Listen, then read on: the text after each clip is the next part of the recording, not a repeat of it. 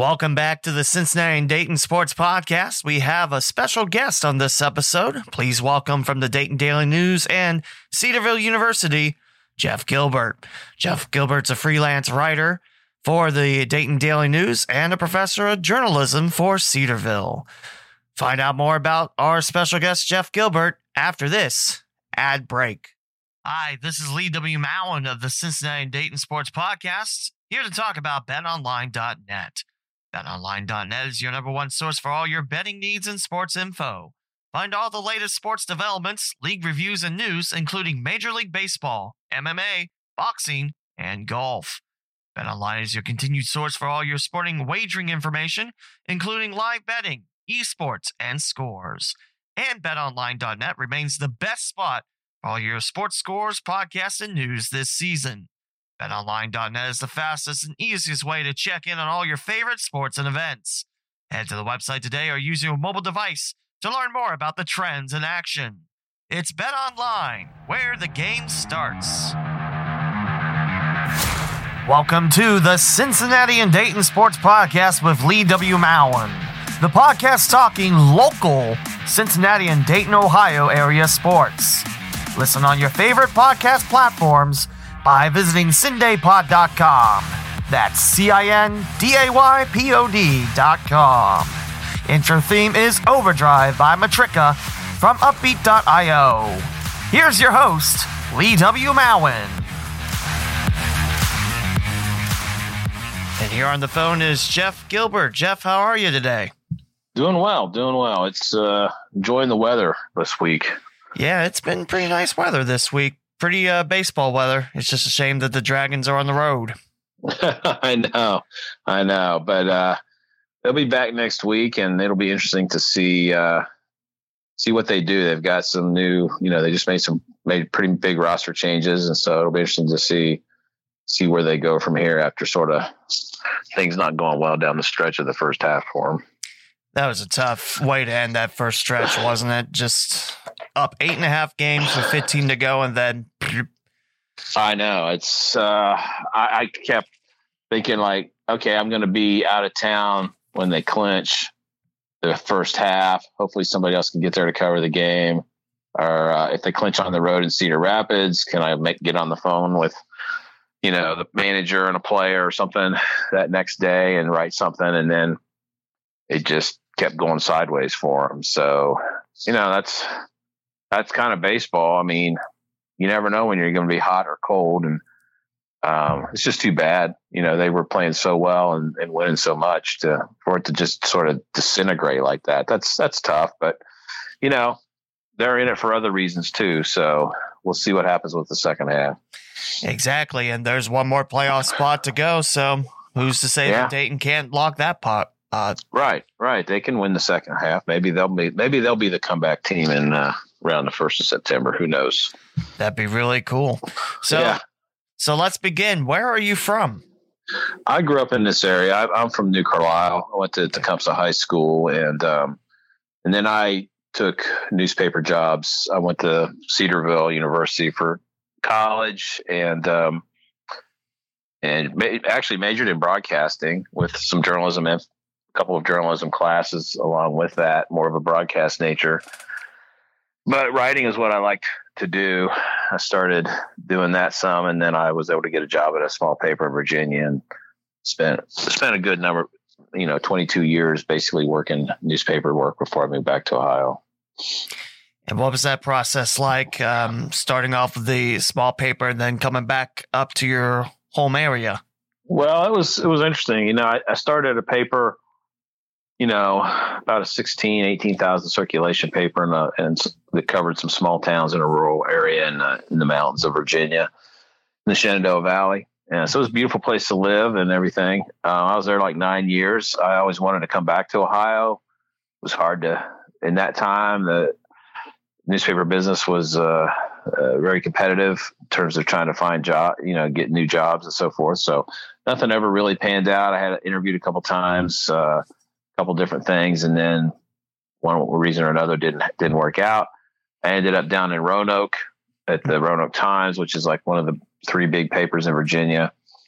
And I got I ended up being sports editor there for about 4 or 5 years. And then I came back here to basically did an overall career change. Came back here to work at Cedarville and teach journalism. So they were starting a journalism program. I was on an advisory group when they were talking about starting it. They flew me in. Was in meetings and talking about what should a journalism program look like.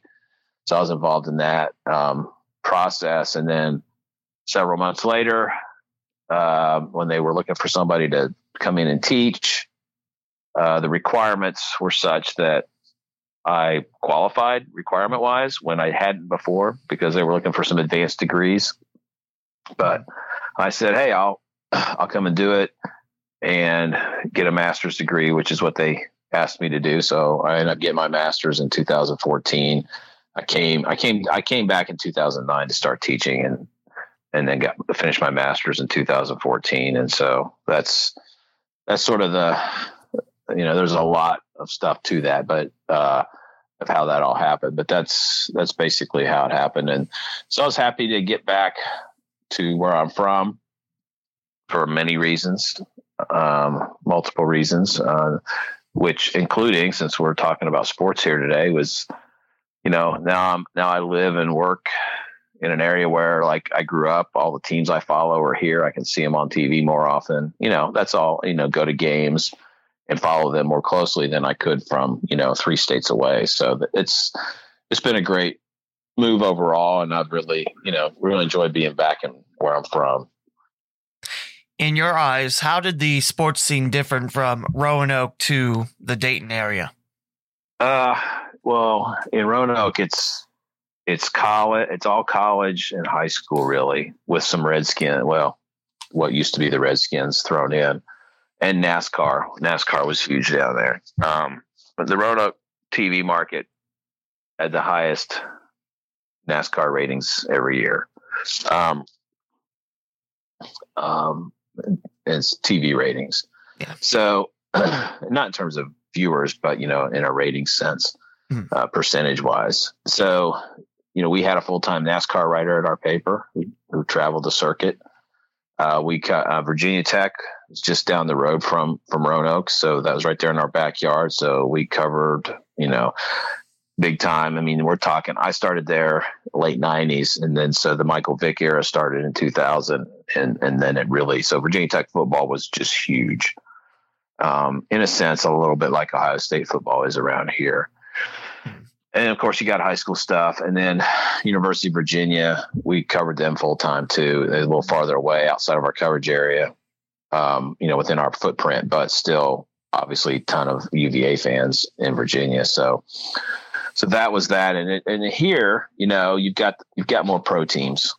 Mm-hmm. You just do. And so with all that, that's kind of the difference. So if you look at the front page on a normal day in Roanoke versus Dayton, similar size papers. Dayton's a little bigger market, but not a ton bigger. You're going to see more college, more kind of local, more maybe there's a minor league baseball team there too for the Red Sox in Salem. And the high school stuff is going to get to that front page a little more often there than it does in Dayton. Dayton's going to be a little more, if it's Ohio State or UD basketball or the Bengals or the Reds, we're going to dominate the front page. High school stuff's going to get out there when it's really big. We would put high school stuff on the front page more often there than gets done here. And that's just because there's more competition for that space here than there was there. Let me ask, you mentioned you went to Cedarville with a degree in broadcasting with some journalism mixed in there. What was the turning point that you knew you wanted to be a journalist? That's a good question. Well, when I was in high school at Tecumseh, we had a journalism teacher. She had worked in newspapers for a long time before she got into teaching, and she was like head of our English department at the high school. And she ran the journalism program there. He had a journalism class. And so I was involved with the student paper my last 2 years of high school. And I did a lot of writing. I wrote feature stuff on everything and including sports, and sort of did a column. So I was very interested in it at that point. College choices, I chose Cedarville for other reasons, not just what I wanted to study. And broadcasting always interested me too. I kind of wanted to be in sports, and I liked the broadcast side. I was interested in that. I was interested in writing. I was interested in both. So that's where I went. And then coming out of my junior year, I'm like, I like this part of it, but I also like to write. And so I got a job. So my mind started shifting, like, what do I want to really do? So I got a job at the Springfield News-Sun. Mm-hmm. A guy named Tim Busey hired me. He was a sports editor back then. And he worked with me and brought me in. And I would go in on the high school nights and answer the phones and write up the little 2 paragraphs on the high school games and take the box scores. And so I started doing that. And then I started out with the fall with football season, and then deep into the fall season, he needed help with some coverage of some playoffs with soccer. So he sent me to a high school soccer game, Shawnee and Catholic Central. And I'm not a soccer player. I didn't know very much about the sport, but something kind of important happened late in the game, and I was able to write something around that. And he gave me, he let me do a basketball game or two. I did a couple things in the spring, and I was pretty sold. I'm like, this is what I want to do. I'm really into this. So then I was able to get a job at a paper in Virginia. And so happened the sports editor there was a Cedarville grad as well. And through, networking connections, I was able to get down there and interview and get hired. And then when I got into it full time, I'm like, yeah, this is what I love to do. And so that's kind of how it happened. You're currently with the Dayton Daily News. What are some of the teams and topics you cover? Well, I've been doing the Dragons now the last 2-3 seasons, pretty full time beat guy for that, because, when Mark Pendleton retired, he was the prep editor and he did the Dragons was his summer beat. And, so they needed somebody to handle the Dragons mostly in the summer. So I raised my hand for that and jumped into that. And I will add, if you go back to those days, that college job at the Springfield News-Sun, there's some names you probably know that were on that staff. One was Mark Pendleton. Yep. Rob Aller, who's a columnist for the Columbus Dispatch now, mm-hmm. and Doug Harris, who wrote for a long time for the Dayton Daily News, full-time, covered UD, covered Ohio State, and still works now as a freelancer like I do on certain things. He covers a couple things. So that was like I look back at that. I learned a lot from those guys in that one brief year or 9 months that it was.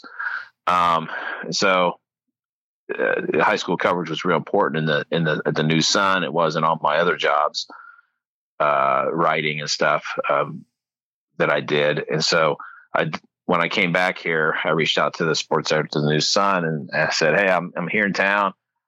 I got some free time on occasion. I would be interested in making a little extra money, covering some high school sports. So he hired me to do that. So I've been doing high school sports for the Cox paper since 2009. That's mostly what I do. Like I said, I do the Dragons. I'll fill in, pick up a UD game, pick up a couple of Wright State basketball games if somebody can't be there that normally does it. Wittenberg, just here and there, a little college stuff, but not anything long term, but mostly high school. So I did high school stuff in Clark County for a few years, and then when Mark Pendleton retired 3 years ago, and another guy came in to do. Mike Cooper came back as a stringer wanted to do high school sports more in Clark County. I said, well, I'll do more of the Dayton area. So that's really what I cover now, is heavily in the Dayton area, with sport, with high school sports, mostly football and basketball. Those are the ones that generate most of the interest. That's where we put most of our effort into. But I've covered state golf tournament. I've covered golf tournaments. I've covered, certainly baseball, softball. I've covered state soccer finals in Columbus, cross country meets, all that kind of stuff. But mostly football and high school basketball have been, that's where I spend most of my time. Who's been some of your favorite athletes to cover, or how about what's been some of your favorite games you got to write about? In this area in the last few years, I'll stick to that because if I mention stuff from way back, you guys won't even. I mean, nobody here knows what that is. Really covering the Centerville boys basketball team the last 2 seasons has been a lot of fun. They won a state title. They came up just a little short this year. I enjoyed that. The games were good. I enjoy Coach Cups and talking to him and working with him and the kids on that team. Brooke, Gabe Cups and Tom House and Rich Rolfe particularly have been fun to cover. Even you go back a couple of years before that, before they got to state, a kid like Mo Jai, I really enjoyed talking to him. And so getting to know some of these kids, and I like kids. I coach too. I do some coaching, and so I like being around those. I just learn. I feel like I learned. I mean, here I am. I'm 57 years old. I feel like I learned stuff talking to a 17-year-old. It's kind of weird, but they have different perspectives on life. They've been under different training than I have, and so I enjoy learning from them and just hearing their stories. So they were that as a team has been good. When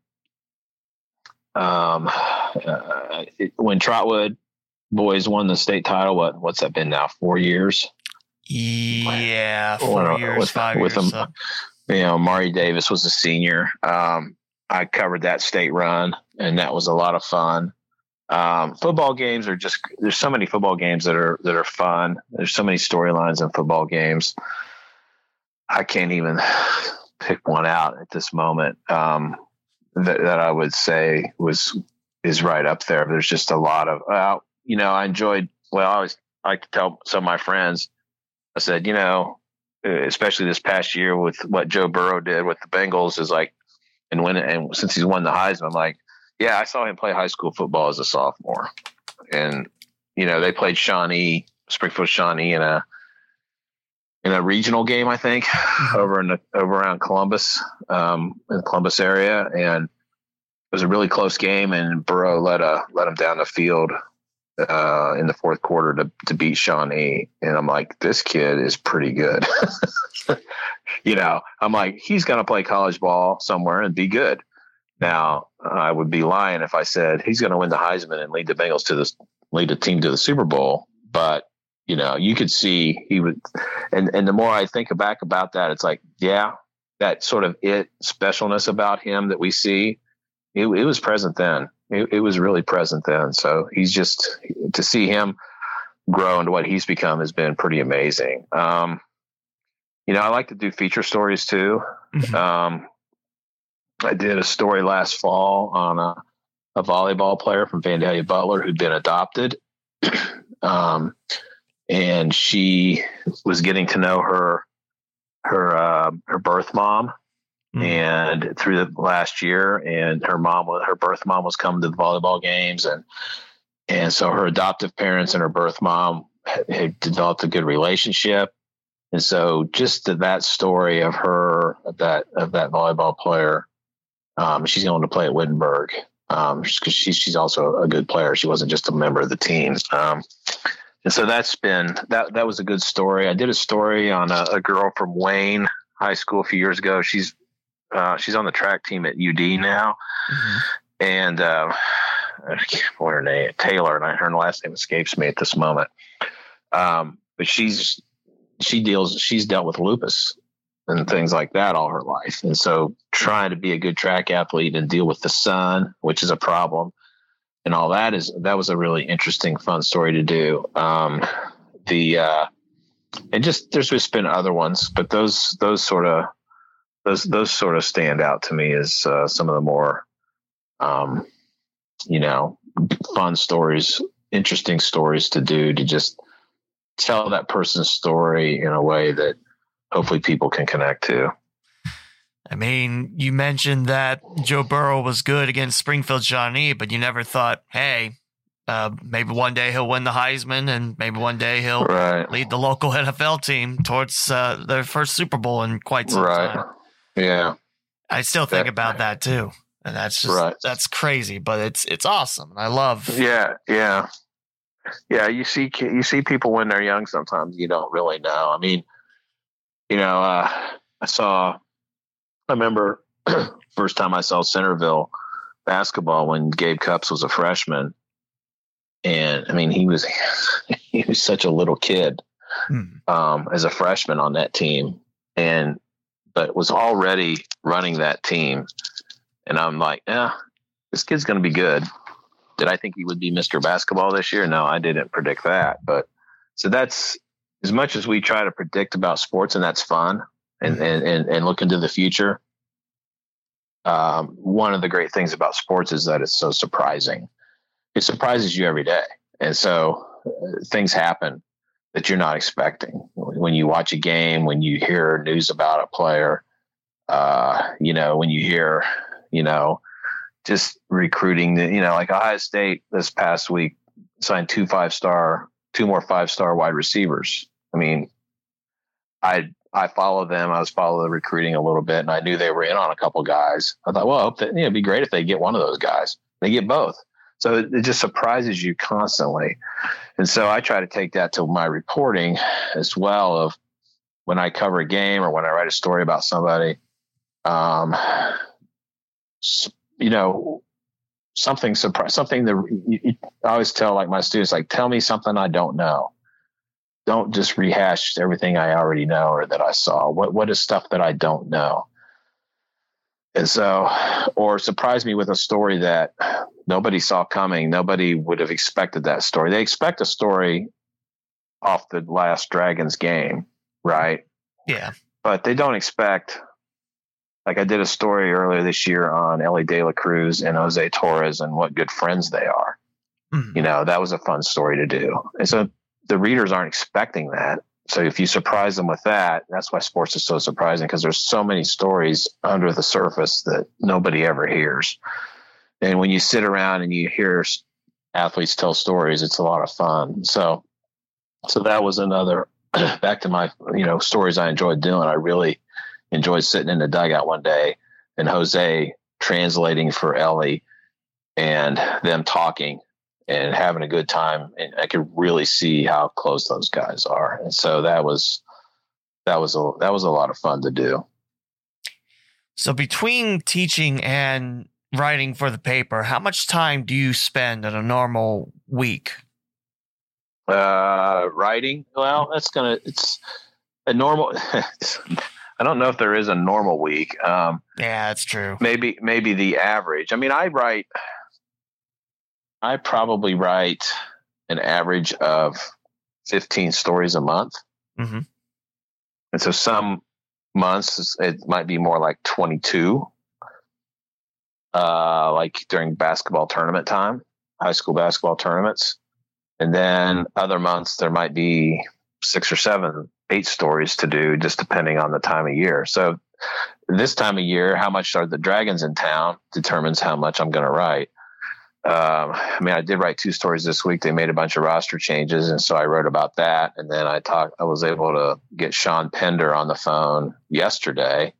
I don't know if you saw that story or not, but I was able to get him on the phone. He's the minor league overseer for the Reds, and just talked about some of these guys that have moved up, and the new Tyler Callahan, who just came in from low A, and just. So I was able to do, knock out a couple stories this week without any games going on. So, I wasn't expecting to write anything this week until I found out, they're making all these moves. They're sending like 3 guys up to AA, and they're bringing in this top prospect from low A and making all these changes. And so all of a sudden, I have my summers off from school, so I'm not in class every day. So it gives me more time in the summer at times, but yeah, some of my days and weekends get pretty busy. All our kids are out of the house. I have 3 daughters that are all grown, 2 grandkids now.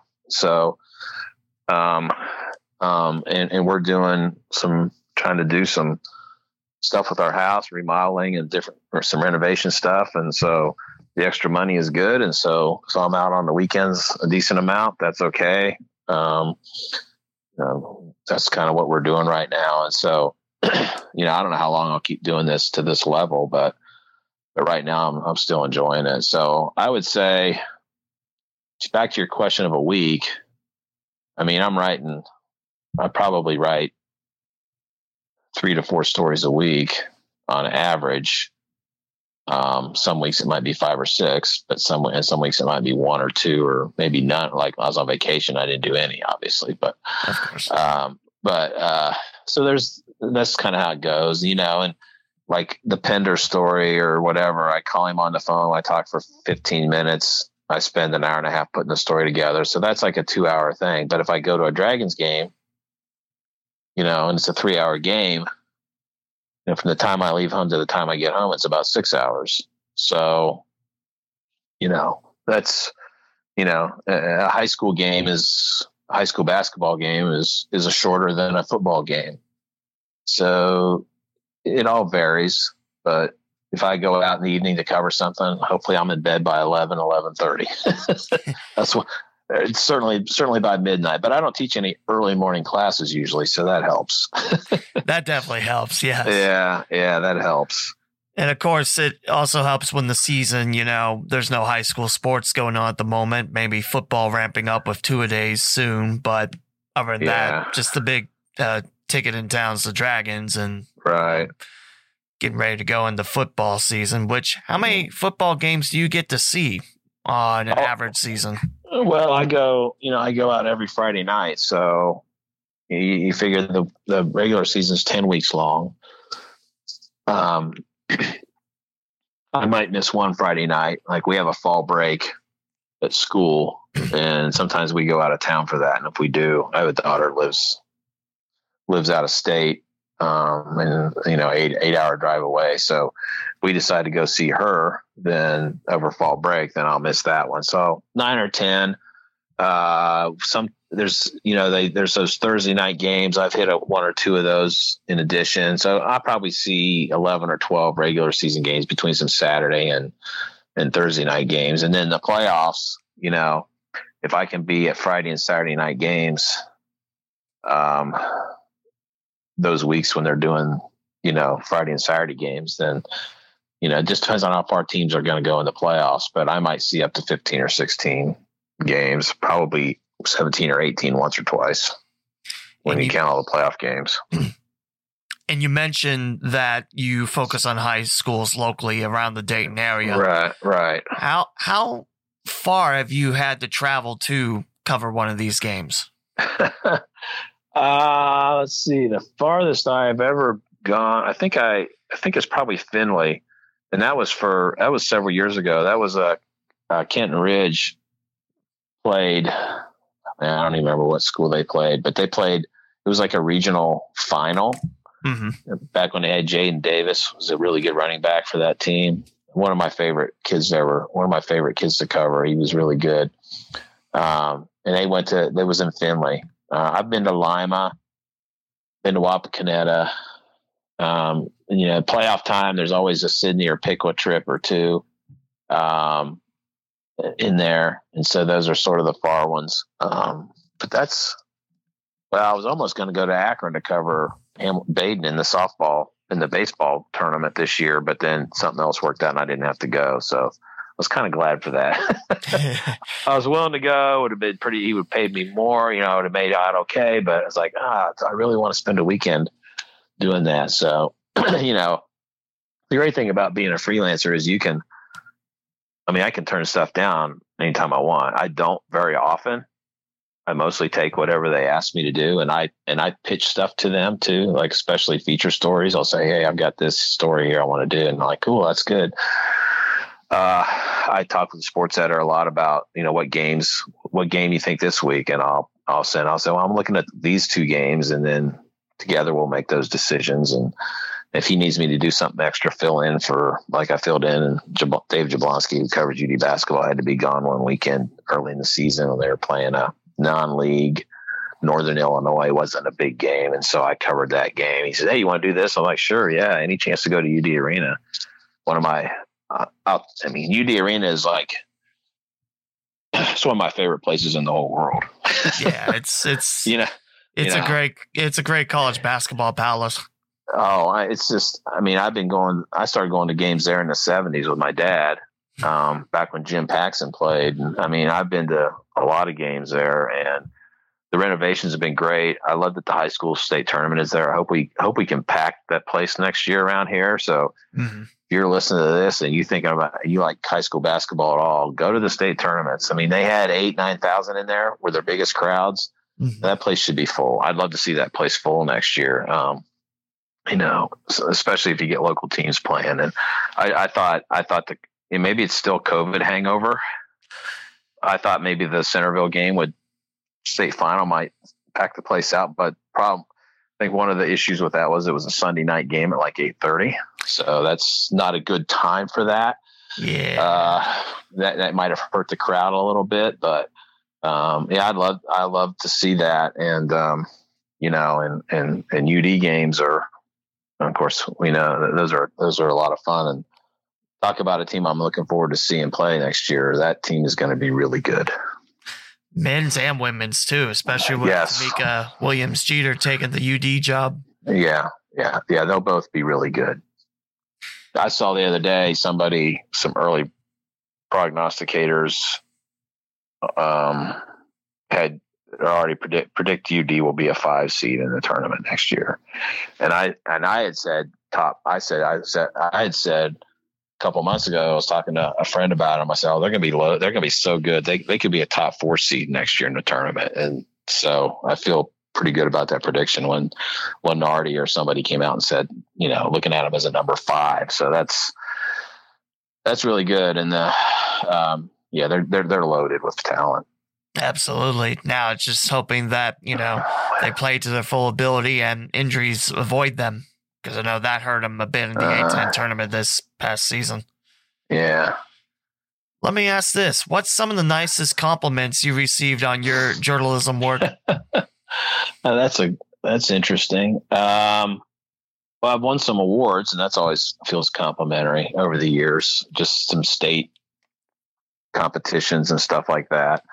But, when I left my first job in Virginia, the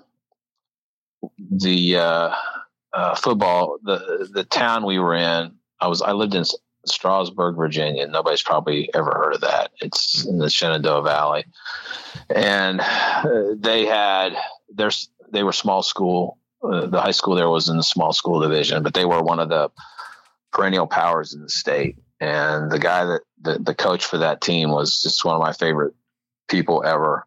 You could ask a question and he would answer for 15 minutes. He was just, he always had plenty to say, and he was down to earth and good. And so when I left that job, I was there 9 years, and I covered this team. They went to like 5 state finals and lost the ball. I mean, they could never get over the hump. But in that 9 years, I think it was like 5 state finals they played in small school, and they just could never win it. And so I knew his wife just a little bit, enough to be friendly and say hi and acquainted. And, when word got out that I was leaving there to go to Roanoke, she sent me a real nice letter or note, just thanking me for all the coverage and everything I'd given to the team and dealt with her husband and so forth. I mean, covering high school sports is different than covering pros. Mm-hmm. I mean, the pros are getting paid, Yeah. It's fine to question them and be critical of them. High school kids, I'm not going to be critical of high school kids. If a high school kid quits the team, unless he's a big star and it's obviously noticeable, it's probably not going to be mentioned. What's the point? Or he gets in trouble or whatever, but big time star, all state kid. Yeah, you got to deal with that. People need to know something about that because there's a wonder what's going on. But so just covering high school, that's one thing I've enjoyed about that. And so that was nice. And then, just over the years, just people say nice stuff to you, but I just, I won't. I don't know if I should mention who, but a a coach and a player from a local team a couple months ago sent me some like thank you notes for just everything I'd done for them and just, being fair in what I did and so forth and so on. And just, so that was those handwritten notes you get mean a lot. I mean, I save them. I got a stack of them, not a big stack, just a very small stack, but I just keep them in an envelope or in a drawer somewhere. And it's just, those are nice. And so that kind of stuff, just has been good. Now, we kind of touched on this already, but with high school sports going on and collegiate sports as well, would you agree that between the fall and the winter side is the most busiest time for you? Yeah, it is. Cause the football keeps you busy. Cause I'll write, I'll go to a game on a Friday night, but and maybe a Thursday or maybe a Saturday, depending on the schedule that week, which, like I said, there's usually 2 or 3 of those a season. But like during the week, I'll write, I've been trying to write 2 stories like during the week, like something for the Friday paper about a big game, and then something probably by Wednesday, possibly a notebook type of thing where, things about 3 or 4 different things, or maybe a feature story about somebody. And so I stay busy on that. And then I've not covered state cross country, but I've covered it up into that. And so, those Saturdays are long Saturdays, going out to some of those. So I like to do some of that. So that stays pretty busy. I mean, I also think I'm crazy. Sometimes I think I am crazy. Cause I'm doing that. So I'm teaching and, and I'll spend July here getting ready, a good part of July and the first part of August, really getting ready for my teaching schedule in my classes. And then, but starting August 1st too, I coached a golf team at a Cedarville high school. So, I'll be busy with that. We don't do anything on Fridays, so I'm able to do the Friday night games, but, so I'm out every evening with that. And so getting ready for my classes is important. It helps me manage my time through there. That ends, golf season ends by the end of September. I'm done with that. So then it lets up a little bit in October, November, you get into playoffs. And then basketball starts, but I also coach middle school basketball. So I don't get to go out as much as I would like to for high school basketball because I'm coaching 7th graders, and so and we have to practice kind of later. The guy I coach with has a regular type of job. So we can't practice right after school. So we tend to go like 6:30. So sometimes I get out to games. Sometimes I don't. We have our own games, but obviously on other nights of the week than Friday. But I get out to as many as I can, try to do some feature stuff, make some phone calls, write up some stuff, try to follow what's going on, boys and girls. It's hard. If I wasn't coaching, I would probably write 3 times as much basketball as I do. But I'm not willing to give up the coaching because I just enjoy that a lot. I enjoy the kids. And my friend that I coach with, we've been doing it now for 7, 8 years together. This will probably be our 7th year, maybe 8th. I lose track. I mean, we just have a great time doing it together. And we just really enjoy it. So, and, the Cedarville High School program has gotten pretty good here lately. And, and we've had all these kids in the early grades. And so we feel like we're a part of that bigger program and developing these kids and getting them ready for high school ball and so forth. And a couple of them have moved on to play college ball now since we've coached in middle school. And so, it's, that's really rewarding. So, I would do more basketball, and sometimes I wish I could, but I like the coaching part too much right now to give that up. It may change someday. We'll see. But for now, I really enjoy it. How did you get into coaching? You mentioned you enjoyed it, but what was that first step into it? Well, that's an interesting story. So, I played basketball in high school. I wasn't that good, but I played it and I loved it and I liked learning about the game. So back in, I think it was probably in 2000 when I was living in Roanoke, a guy that I started a sports program for homeschool kids in that greater Roanoke area, which is a metro area of about 220 to 25,000 people, probably something like that. So it's a big area. And because we were homeschooling our kids at the time, our daughters, and they were pre-high school then. They weren't even they were preteen at that time.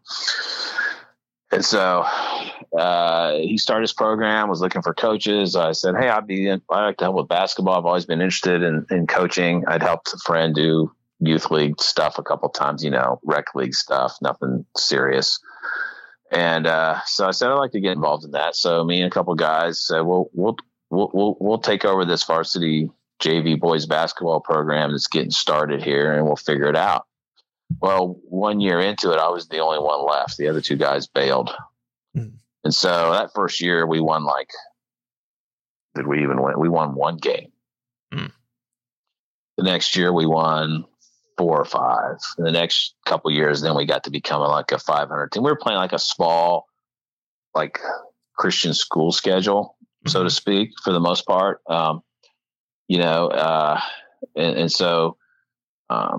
So I did that for a few years and then coached some girls because I moved out of that into girls because I had daughters, did a little bit of that. And then I was out of coaching for a few years until we moved here.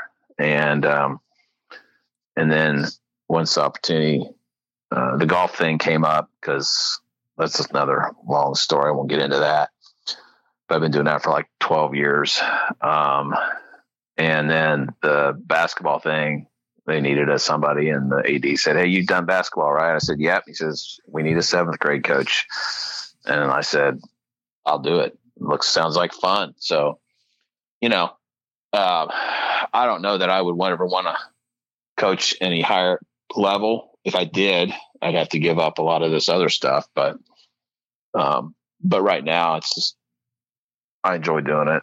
So, and I have the time, the teaching schedule. I still have to put in plenty of time on that. It's not like I'm only working 2 hours a day teaching, so nothing like that. But at the same time, it's flexible enough that, you can put in a lot of time in your grading and stuff one day, and the next day you might not have as much time for it because you got a game or whatever. But, then the next day you don't have anything else to do but work on it, so you put in an 8, you put in a 10-hour day, so to speak, getting stuff graded and so forth. So it all balances out. The flexibility of it is what's nice. It's not a 9 to 5 type of job teaching. So it's got to be there for your classes. You got to meet with your students when they want to meet with you.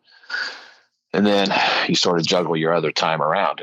And so far it's been working out for me for a number of years. And so I'm just going to continue to do it, I think. And, until God tells me to do something else. But for now, that's what I like doing.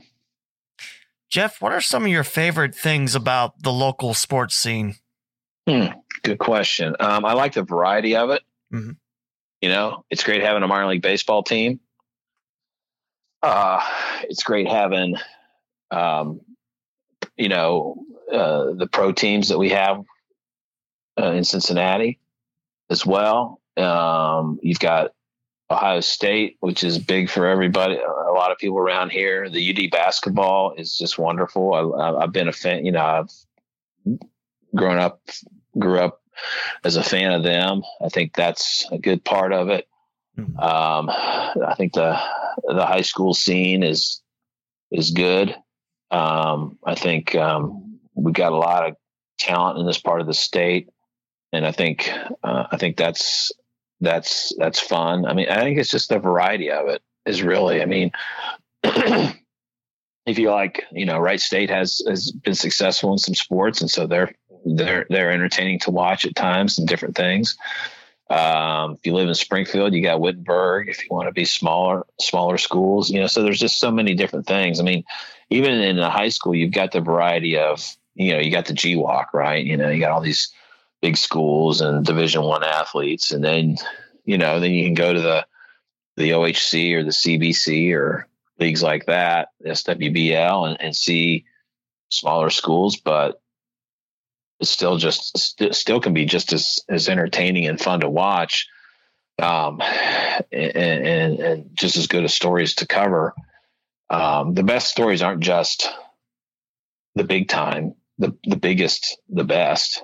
The good stories to write sometimes are, a soccer game that 50 people went to and you got a great story out of it. So it's the variety of it, I would say. Mentioned a lot of different sports on here, but are there any sports you're a big fan of that people might be shocked to hear about? I don't think so. I think I'm pretty traditional, football, basketball, baseball, golf. I used to be a boxing fan, when I grew up, you could watch a lot of boxing, like the big stuff. And then when it went all pay-per-view and then in the last 15, 20 years, it just has sort of dropped off. I got to cover a little boxing back in the day, which was fun, but that's a sport that I like. I'm not really into hockey, or soccer or things like that. I mean, I can cover it. I know enough about it to write about it, interview people and tell the stories, but no, it's not like I'm into curling or, anything, odd like that. But I will watch just about anything if it's, if it's the right time, or I would go watch just about anything. But yeah, nothing odd. Okay. What would you like to see in the future in Dayton, Ohio, in the sports side and also in the media side? Well, media side, I think, from my perspective of writing, we're writing for the Dayton Daily News, which is funny. I grew up reading that paper in the Journal Herald and so forth back in the day. Mm-hmm. And because they had all the teams I loved in it, all the teams I followed growing up, they wrote about, they covered, they were there. So you got lots of great stuff, and Hal McCoy's still writing Red stuff to this day. So I think it would be, it's like the whole journalism industry there's not enough people doing the journalism anymore. And that's those are economic factors that have taken place. That's a whole big other discussion of why this has all happened. And so just more people, it'd be nice if we had bigger staffs of people to do things. That's what media needs more than anything. You can't, your quality, you can have good people and have good quality, but quantity, you need more quantity. That would be my hope. I don't know that can happen in our economic climate, in the industry. But that would be what I'd want to see. What was the other part of your question? Future in sports in Dayton. Would you like to see certain sports come back to Gem City, arrive in the Gem City? So we don't have a hockey team right now, right? We do not. And we don't have a hockey barn either. And we don't have a what? We don't have a hockey arena either. Oh, yeah. There's no place to play. Yeah, since Hare Arena collapsed, right? Yep. So, like I said, I'm not a hockey guy, but for the people that love hockey, that would be good for them. But I like the fact that the Dragons have moved up to High A. I think that helps. Yeah. I think I think that some of like the state high school tournament being in town, I would love to see them be able to keep that. Not, it's what, a 3-year contract, I think right now. We've got 2 more years of it. I think so. Yeah. I would love to see that extended. I think it's good for the city.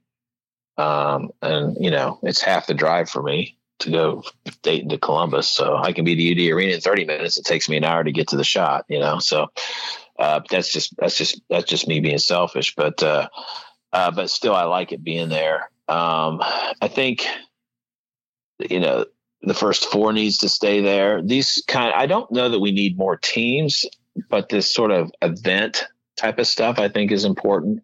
Mm-hmm. Having the first 4, having state tournaments. I tell you one thing, high school tournament wise, particularly basketball, that I miss from back in the old days, and I don't think it's going to change because economically it's probably working for a lot of these high schools and they don't want to give it up.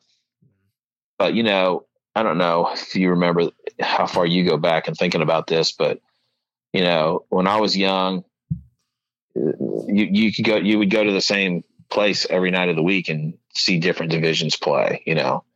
Like I grew up near Troy, so we would go to Hobart, and one night it'd be AA teams, and the next night, and back then it was AA and AAA, and you'd have AAA teams another night, or you might have a mixture on the same night. You could go like 4 or 5 straight nights and see to the same place and just see different teams from around the area.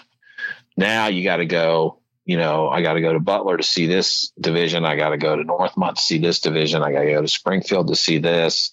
I got to, you know what I mean? Like one centralized site for it would be, and why is D4 regionals, districts at UD, and then D1 is like at Vandalia Butler? I mean, does that make sense? Why is it? I mean, nothing against Butler, because that's a good facility. Mm-hmm. Jordan Shoemaker, the AD, there's a friend of mine. I like Jordan a lot. He does a great job. I know that I don't know the figures or whatever, but that's a big financial boost for them to be able to host all that stuff. Yeah. And the same would be true for any of the number of high schools around the area, from Brookfield to Springfield, and and everybody in between that hosts stuff. It's a big deal for them. They make good money doing that. And so but just to, to go to UD 3 straight nights and see districts of 1, 2, and 3, I mean, I know that, the district finals for Division 1 were at, they played those at, UC this past year. Yeah. But it's the regionals then. I think it's the regional level that's sort of shifted back to some of the high schools. And it's like, the Southwest District is saying, hey, these district championships are huge. We're going to put these in big arenas, right? So they go to UD, they go to Cintas, they go to UC, places like that, and play these big Division 1, these big boys district finals. And that's cool. Mm-hmm. Regionals are at Trent, they're at Vandalia, they're at Springfield. It's like, okay, that's fine. It'd just be, and I don't think that's not going to change. It'd just be, and maybe those are the best places for them because you get the crowd for it and so forth. The other thing I'd like to see is I think crowds are down from what they used to be. Hopefully people would just go more. I think that would help. I think flying to the hoop is a good thing. Speaking of events, I've covered that heavily the last 3 years. Enjoyed, and mostly write about the local teams, the teams that come in from outside the area, the big all-star teams, with all the D1 guys. I think they sell a lot of the tickets, but, in the end, I don't think people around here know too much about those teams, and they're not really willing to read about it. So we just sort of focus on the local teams when we get there. But, those kinds of things, more special events, I think would be the kind of thing. I don't know if we're saturated on that now or not, but I don't have a need for like a minor league basketball team or whatever, because I just don't. Now, maybe some people do, but I don't really I don't feel that need. I understand. For those that want to get into sports journalism, what advice can you share? Don't. You're crazy. No, I'm just kidding. I'm kidding. Read a lot. One thing I find with some of my students is like, do you guys read the news? And they're like, no, not really. I mean, they probably do more than they think they do. Yeah. They're clicking a link on social media somewhere and reading something. They don't, they'll watch it maybe. Like, read the news. Read the kind of stuff you're interested in writing. Like I've always got a student or two that's interested in the sports side. I'm like, well, what teams do you follow? Do you read about them? I totally encourage them to read. And as you're learning things in class about how to write well and how to tell stories, because I think of myself as a storyteller more than a writer. That's what I try to do. That's what I try to encourage my students to do. I'm like, pay attention to how they're doing it and then put that into practice a little bit. It's okay to be a bit of a copycat and try to emulate what some other people are doing. That's not plagiarism. You're just trying to find ways to do things, how to tell stories and learn from that and try to just tell your story. It's in terms of sports journalism, the nuts and bolts are always there. Tell me a story. Like I'm going to write a game story on a football game and I'm going to tell you who the leading rusher was. I'll probably give you some passing stats. I'll tell you who scored some of the touchdowns. I'll give you their records and so forth. That's just a list of facts. So don't just list the facts. Excuse me. What's the story behind all that? So that's where you have to get and interview people and talk to people and so forth. And I will say this too, if you feel like, oh, I'm way too introverted to do that, then I don't agree with that, because I'm about as introverted as you can get. And I do this, right? And I'm sitting here talking to you. Of course, we're on a phone. So, there's less intimidation talking over the phone than in person, I think. But but it's like, if I can do this, then anybody can, and so that's just don't let that hold you back, because I get students sometimes that way. It's like, oh, I'm being nosy. I feel like I'm so nosy. I just want, I'm asking people questions and I'm nervous about going and talking to them. I said, well, that's okay. Just do it. You'll get used to it. I tell them there are times when I'm at an event and I've got to track down somebody to talk to who I've never met before. And once in a while I get that little pang of anxiety and they're like, oh, I'm going to have to talk to somebody I've never talked to before, and I'm almost 60 years old. Well, it was worse when I was 26 and 25 years old than it is now, but it still happens once in a while. And I said, that's normal. Just go do it. Go do it and find a good place, find a good school that you want to go study it at and learn how to write and learn how to tell stories and learn how to get the story. That's the biggest thing. It's one thing to be able to write, to be a good writer.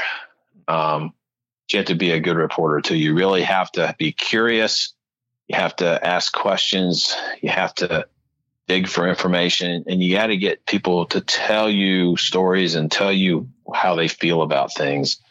And if you can do that, once you start understanding how to get people to open up a little bit, which isn't always easy, but if you can get there with people, it'll be better. But the other part of it is, and I tell my students this all the time, this journalism, whether you're a news writer, a sports writer, an entertainment writer, a food critic, I don't care, movie critic, I don't care what it is you're doing.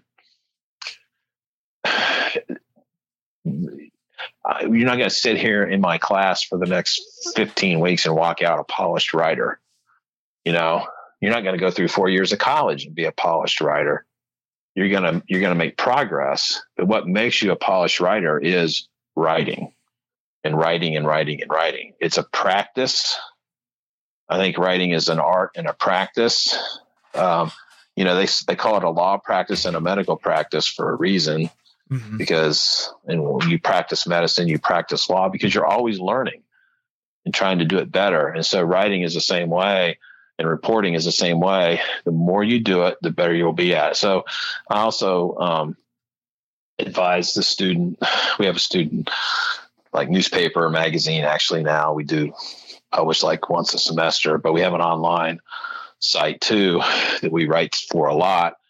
And I just try to tell them, I push them. I mean, write for that. Do as much as you can. Every time you write a story, you get just a little bit better.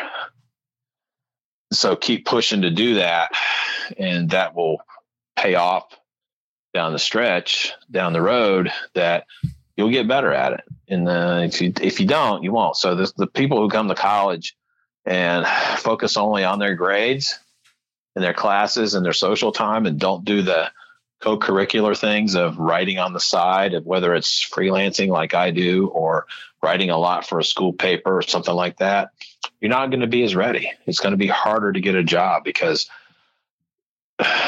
employers, an editor that I might interview with, they don't really care what my GPA was. They care. You've submitted 3 or 4 samples of things you've written, and they care a lot more about how that reads and how good the potential they might see in that than what your GPA was. And that's just a fact. And it's funny to say, here you are, an educator, and you're talking about some things being more important than your grades, but I really think it is. That doesn't mean grades aren't unimportant. It's just, experience. If experience matters a lot, and you get the experience you gain more experience by writing and doing those things than you do taking tests. And that's part of it. You have to do that. You have to go through that, but don't just think because you have a degree, somebody's going to hire you. It's not a given. So anyway, that's I'm done preaching now.